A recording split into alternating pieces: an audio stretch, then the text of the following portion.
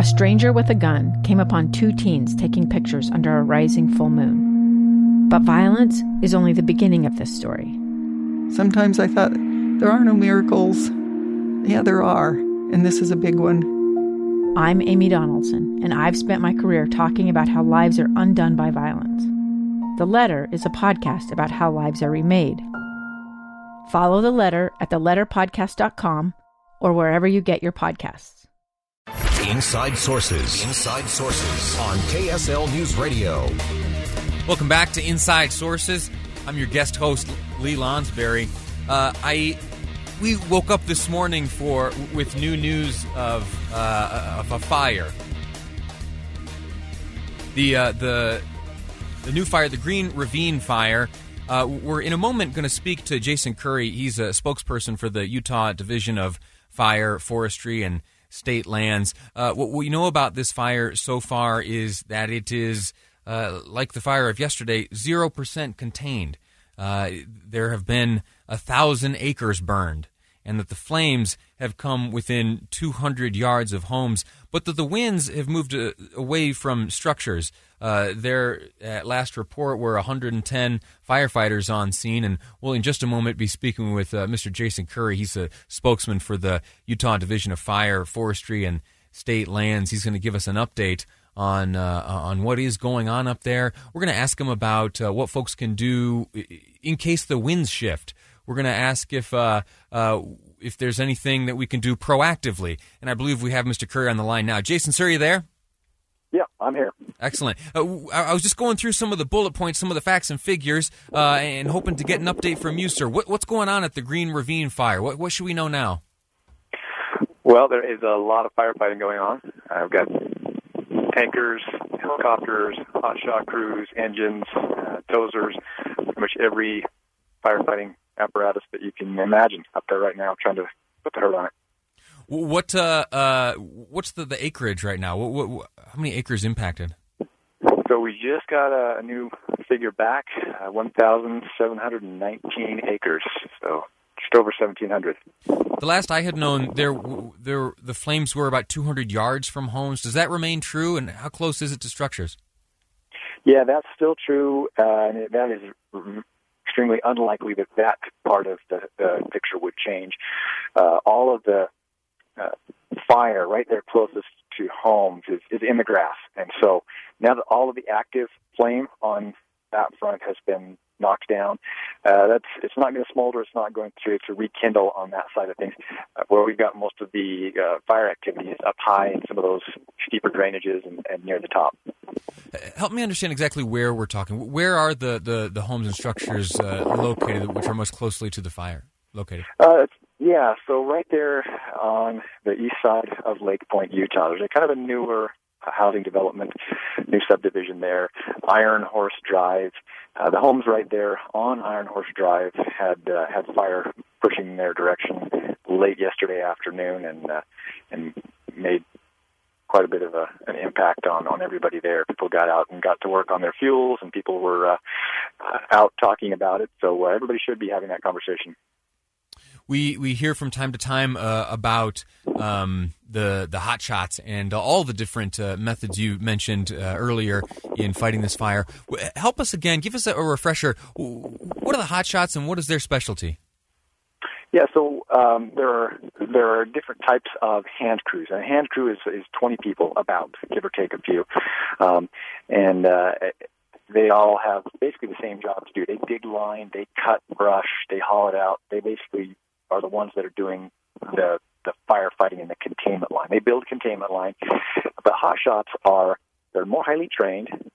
They're in better condition and they have more experience. They're basically the elite of the hand crew world. So if you looked at one of our normal Type 2 hand crews, you might consider them infantry. And if you looked at a hot shot crew, that might be more like some maybe Army Rangers or some other special operation type, if you could make that analogy. I gotcha. Help us understand what a containment line is. That's a phrase you hear from time to time. What is it, and how does it serve us? Yeah, so containment line is most often going to be, again, constructed by those hand crews. And it is physical separation between the active burning fire and the smoldering fire and the black, between that and the green or the unburned fuels. And right now there's a lot of that in place, and you'll see that in place in pretty much every fire out there. But then the next step after that containment line is built is to patrol it, to grid inward towards the fire to make sure that there isn't any heat that might threaten the line, that might escape that containment. That's once a section of the line is determined to be contained. So if you've got if you've got a line that's 1,000 yards around a fire, and then maybe you've got 400 yards of line that you would call contained, then we said, okay, that's 40% contained. We know that if wind were to push on that side of the fire, fire managers are confident that it would stay contained. Are there, you use the word line, makes me think, power lines. Are there power lines or stations in the area that are in danger or threatened? Yeah, there are. There are a number of both transmission lines and distribution lines right in the fire area. Yesterday there were several of those large power transmission lines that were threatened and that were burning. I know they had to shut off power temporarily to be able to fight the fire up in the poles. That was yesterday? Yeah. Mm-hmm. But no known interruptions to power today? Not that I'm aware of, no. Help me understand a bigger picture. This is a season of fires. There's the highest likelihood is that these will continue. What's life like for the folks that stand ready to combat these fires when they flare up? This is the time of year when it starts to wear thin on folks. People are prepared and ready to go out and fight fire. But it's September, and we're beyond what we call Dirty August, and now we're into the extension of that, which is September. And here in Utah and here throughout the West, and especially here in the desert areas, we know that September is oftentimes going to be pretty active in terms of fire. So they're still ready. They're still staffed. We have had a couple of our crews have to combine and reduce due to people going back to college and so forth. But overall, we're pretty well staffed. You are well staffed. Are you accepting applications? Applications, we'll start accepting those probably in the next 2 months. That's the time if people are interested in becoming a wildland firefighter. Usually October, November, December is the time to look into that and begin the application process. There's some adventure there, huh? Yep, for sure. Outstanding.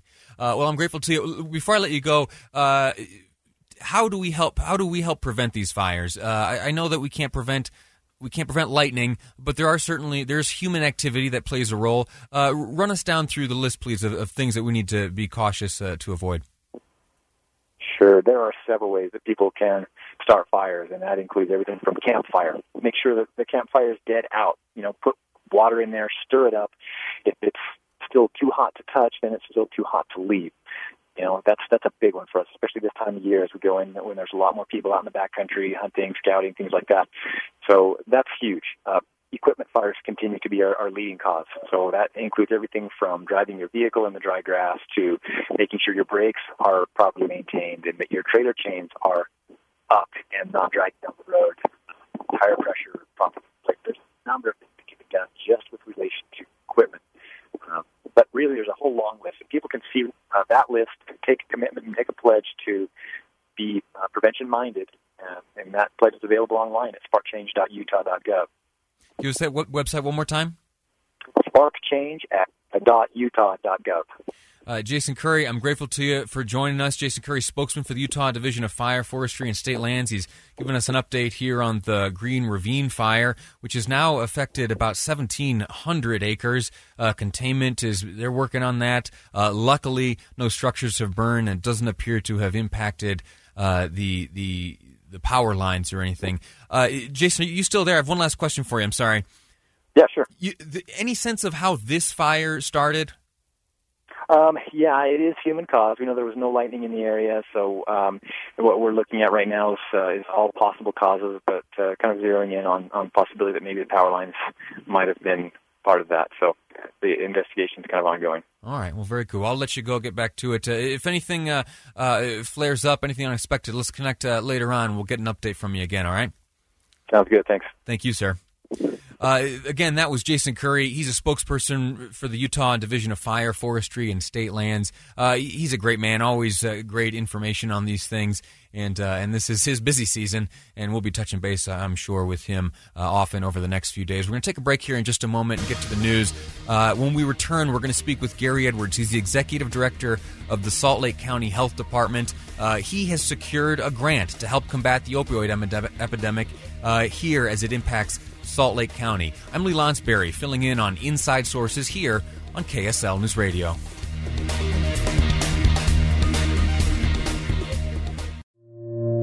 Two friends taking pictures of the rising full moon on a summer night. Two teenage kids doing what teenage kids do. When a stranger with a gun and a death wish changed everything. It was violent, it was senseless, and I will never understand it, I will never accept it. I'm Amy Donaldson, and unfortunately, we're all too familiar with stories about how violence shatters lives. But what we rarely see is how they are rebuilt. In a new podcast, The Letter, we relive tragedy, but only so we can hear the rest of the story. The struggle to reclaim lives, the realities of grief, and the possibilities of forgiveness. I believe in miracles. Sometimes I thought, there are no miracles. Yeah, there are, and this is a big one. Follow The Letter at theletterpodcast.com or wherever you get your podcasts.